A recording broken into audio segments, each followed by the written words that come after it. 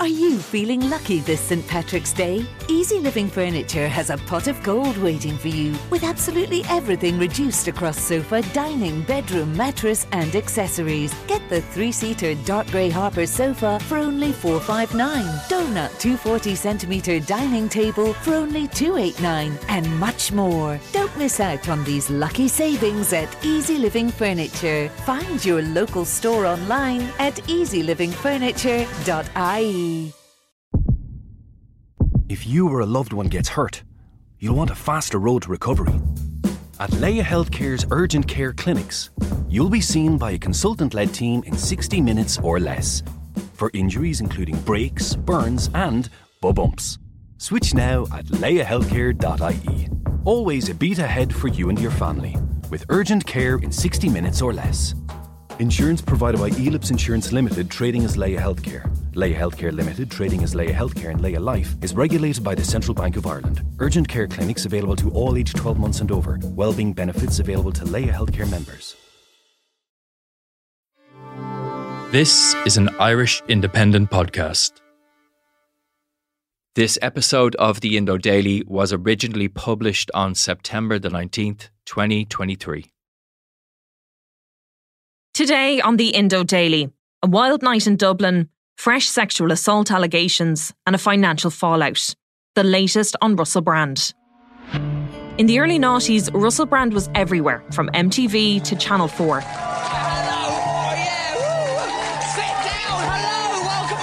He toured the UK and Ireland's biggest comedy venues, including an infamous night in Dublin.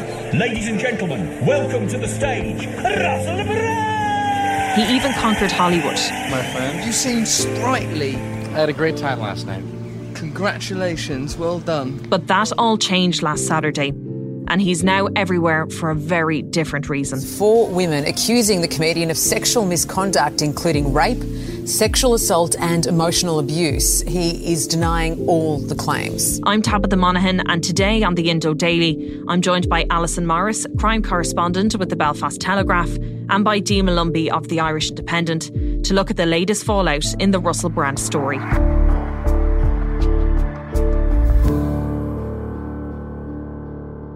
Alison Morris, can you give us a brief recap on what we learnt in the joint investigation with Channel 4 and the Sunday Times into Russell Brand?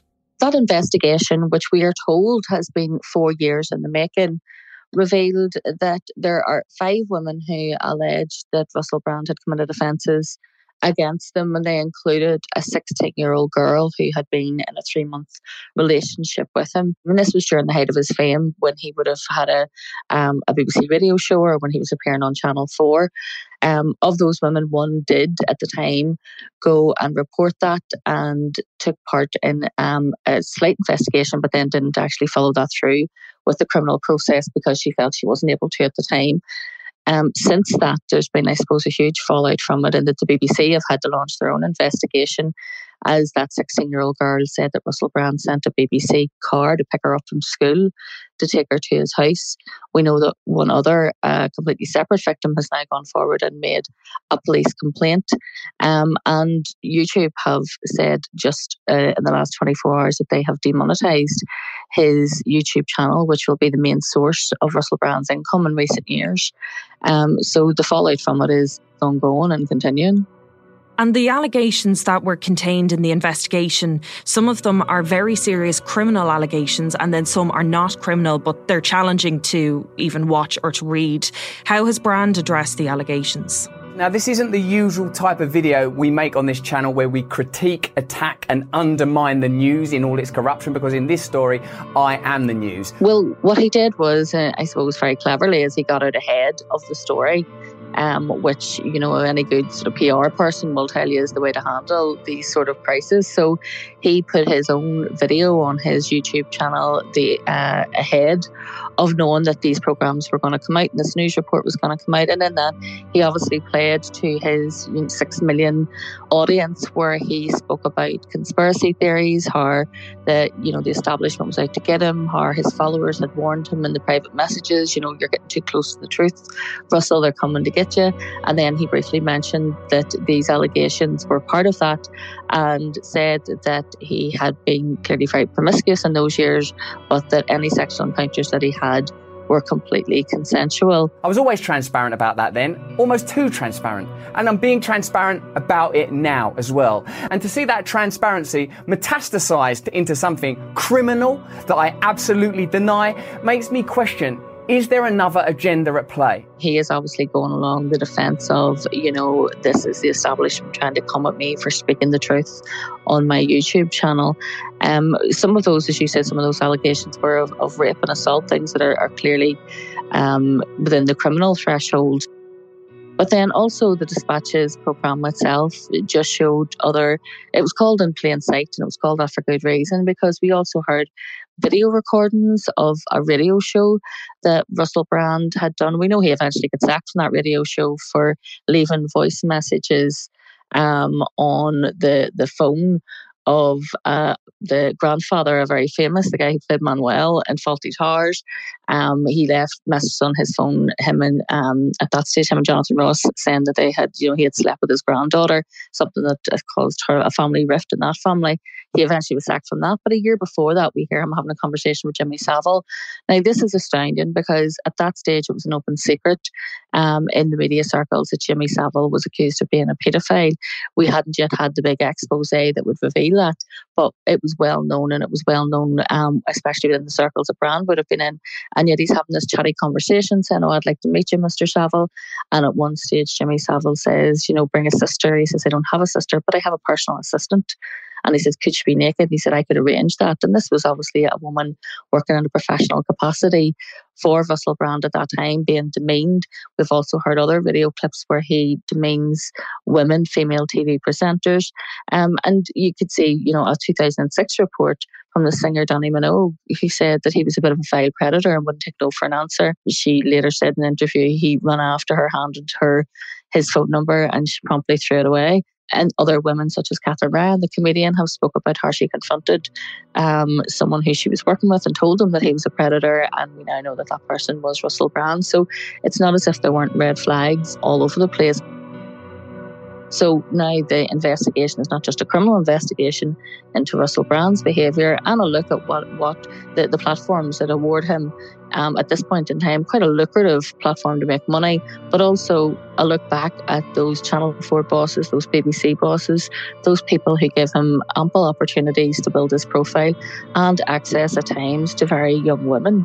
Because one of the allegations in the Dispatches, a member of staff said they felt like a pimp working for Russell Brand, because at that stage, the Big Brother's Big Mouth, that spin-off show that he was the presenter of, they gathered their studio audiences often from local universities. So they were made up of very young men and women, and they had said they would be sent out, to gather those young women together at the end of the show. A BBC spokesperson has released a statement, and it says Russell Brand worked for a number of different organisations, of which the BBC was one. As is well known, Russell Brand left the BBC after a serious editorial breach in 2008, as did the then controller of Radio 2. So there's a lot of questions now online, particularly from those who are supporting Russell Brand, is why is this happening now and why didn't it happen previously at the time? Russell Brand is a very clever man. We know that. He's very linguistic. He's very compelling. He's compelling to listen to and to watch, and that's why he was able to build such a profile for himself. And I do think that he's saying the writing was on the wall. He knew after the Me Too movement that his specific brand of comedy, if that's what you want to call it, was outdated. It was never going to swing anymore. He wasn't getting the TV bookings. He was known as someone who was difficult to work with, and who young female members of staff, be they runners, wardrobe ladies, all of that, just didn't want to be in his company. And he could see that coming, I think. And he also seen the rise at this stage in America. It hadn't really been monetized in the UK, but the rise of that sort of online, YouTube, Instagram, TikTok, the grift, let's call it, the people like Joe Rogan and Alex Jones who are making vast amounts of money by spouting, conspiracy theories about the global elite. The pandemic created at least 40 new big pharma billionaires. Pharmaceutical corporations like Moderna and Pfizer made $1,000 of profit every second from the COVID-19 vaccine. More than two-thirds of Congress received campaign funding from pharmaceutical companies. Calls himself a wellness guru, and that has awarded him a degree of protection because those people have come out, and we've seen people like Jordan Peterson, the very controversial academic, who came out to support him. Elon Musk has come out to support him. Tommy Robinson, our right agitator, has come out to support him. And we have seen other people as well who would be considered controversial figures. And some may add some women, people like Katie Hopkins, who herself was deplatformed because of her extreme views and now exists only on social media and I suppose occupies a similar space. And people like that coming out to support him, and also some other women who worked with him in the past. And we see some very strange rhetoric, but also the majority of the people, they believe that this big conspiracy is because he got too close to the truth. He was speaking out, he was revealing big pharma, all of this. And they're turning a blind eye to the very obvious failings of this man as a human being and the things that came out of his own mouth.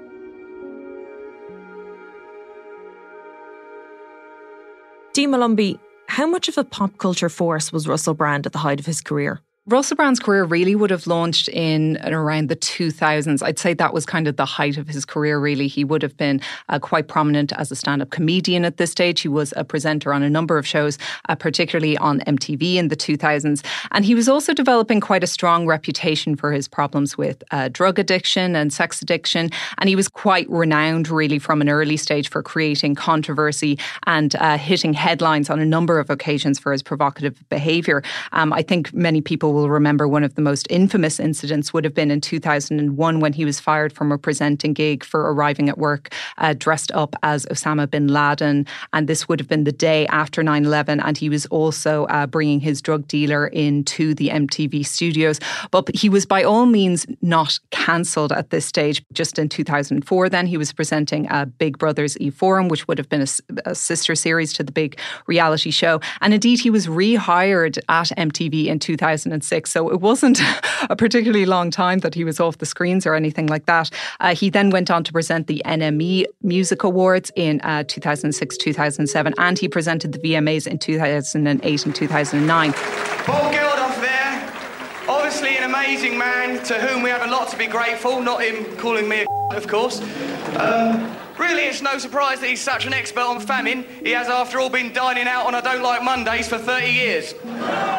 The 2008 ones, I think he'd be particularly infamous for because that show garnered a number of complaints. People took major offence to the fact that while he was presenting the show, he referred to Britney Spears as a female Christ. He called George Bush a retarded cowboy fella, and he was making fun of the Jonas Brothers' purity rings.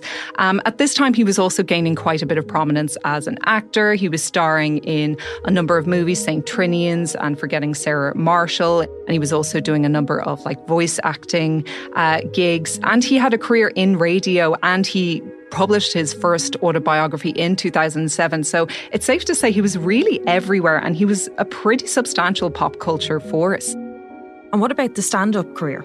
Yeah, I think that what was quite interesting about the fact that he had his start in stand-up comedy was the fact that the nature of that job is that you do tend to over-exaggerate and you're not always kind of straight with everything that you're saying. And I think that that's why in kind of subsequent years, there is a question around, well, how much of this stuff is actually serious and how much of it is all just a big comedic act anyway.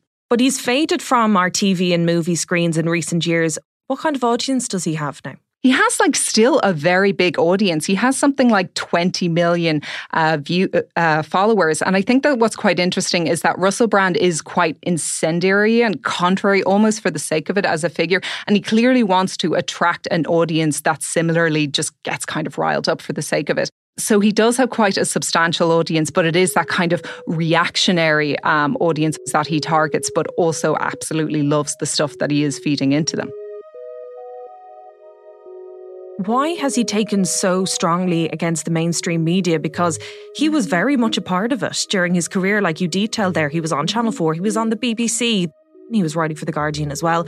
Why has he gone so far the other way?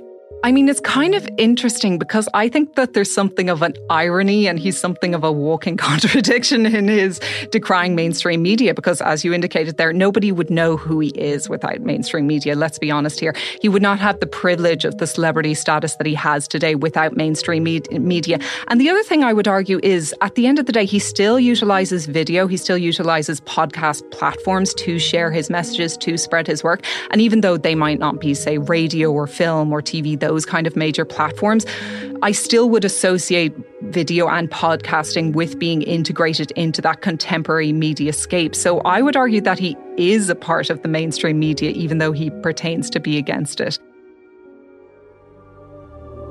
He went from being a heroin addict live on air on MTV to a sex addict live on air on E4 to a predator live on air on Radio 6 and Radio 2.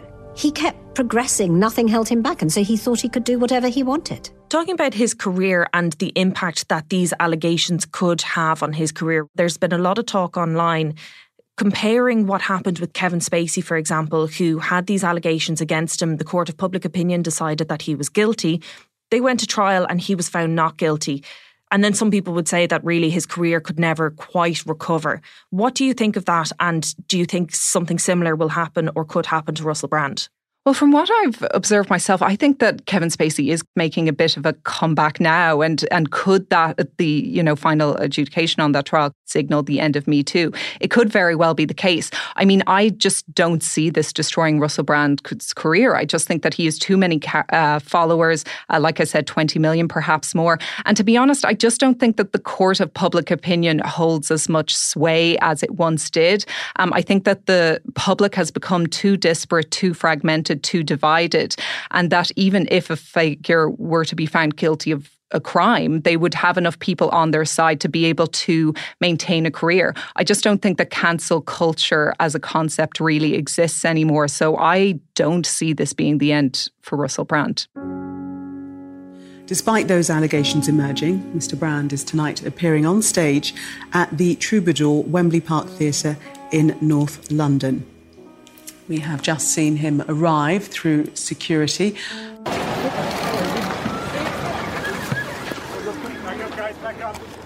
And even the night that dispatches came out and the article in the Times and the Sunday Times had been published, he went and he did a gig in London to, I think, more than 2,000 people in the audience. So even despite these questions hanging over what had happened and the allegations emerging, people still wanted to go and see him. So gigging was a big part of his career at the time. Maybe it's not as much now, but he did come to Dublin at some stage during his career. That's right. So one of Russell Brand's more infamous incidents happened in 2007 in Dublin. And this actually came from a security guard who was there on the day. But the comedian allegedly stood up on stage. He picked 12 girls from the crowd and he said, "I'm going to ask you to come backstage and the object is to shag you." The security guard actually said he was completely dumbfounded and that he had never seen anything the likes of it, which is saying something for someone in that career. It does go back to what we saw in Channel 4 dispatches as well, where some of the runners or the people that were working in the crew said they felt like pimps for him. It's not beyond the pale that this kind of allegation would come out in Dublin because we already saw it in the documentary.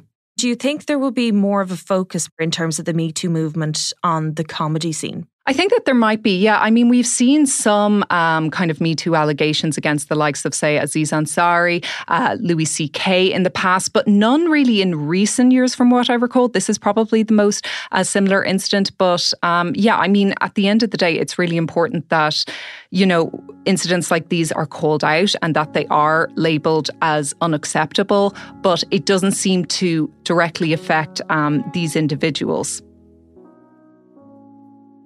And Alison, can you tell me a bit more about any criminal investigations that are underway or might be underway now?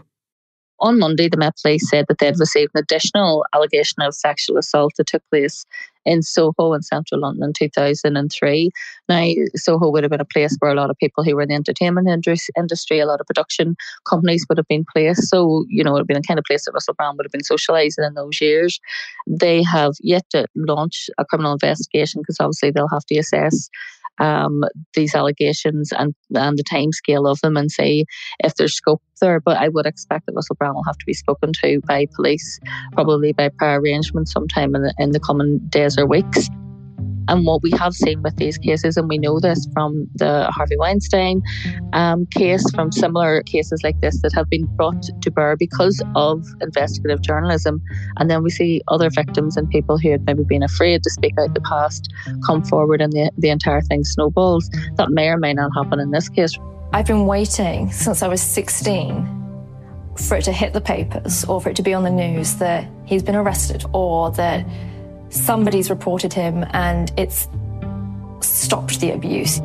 Russell Brand, as I say, has denied these allegations and said all of his relationships were consensual.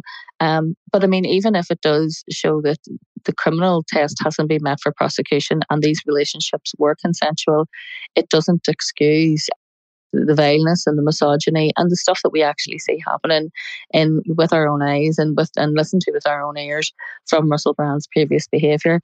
And I'm particularly disturbed at the amount of people that are trying to justify a 31-year-old man sending a card of like a 16-year-old child up from school to bring them to his house so they can have sex with him.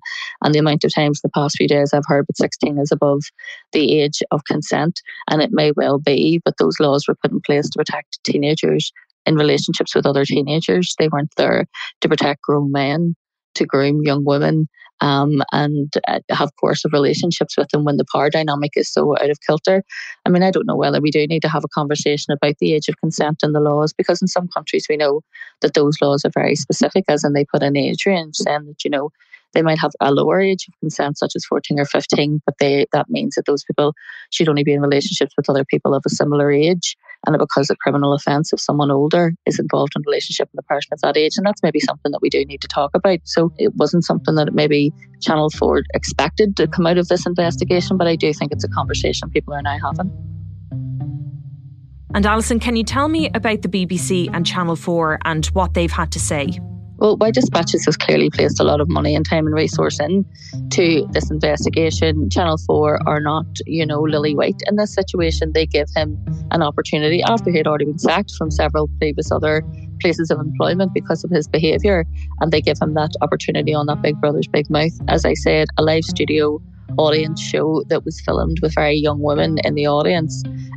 They have questions to answer as to what they knew and why there was a blind eye turned to it for so long. The BBC have very serious allegations to answer. They said they have launched an investigation, but something that should be very easily proved very quickly was a BBC car sent to a school to pick up a 16-year-old girl and bring them to Russell Brand's house. And if that happened, and if that was known by senior executives in the BBC, I would expect there to be very serious repercussions for that, because I don't think anyone, any right-minded thinking member of society, and from that I take away the cult following that Russell Brand has, but anyone who is right-minded thinking would believe that that is acceptable behaviour, or that falls within the remits of what something like a publicly funded organisation like the BBC should have been involved in, and also should have passed away, turned a blind eye to, and not disciplined or sacked Russell Brand at the time.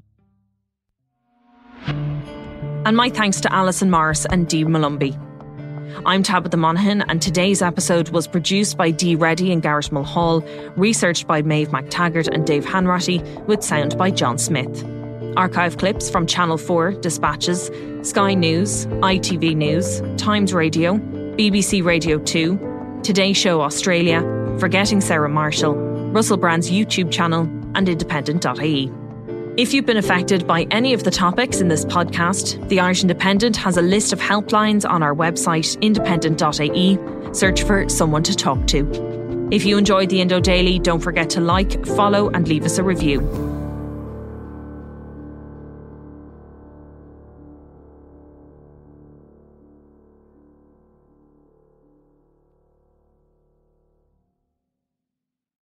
Are you feeling lucky this St. Patrick's Day? Easy Living Furniture has a pot of gold waiting for you, with absolutely everything reduced across sofa, dining, bedroom, mattress and accessories. Get the 3-seater dark grey Harper sofa for only $459, donut 240cm dining table for only $289, and much more. Don't miss out on these lucky savings at Easy Living Furniture. Find your local store online at easylivingfurniture.ie.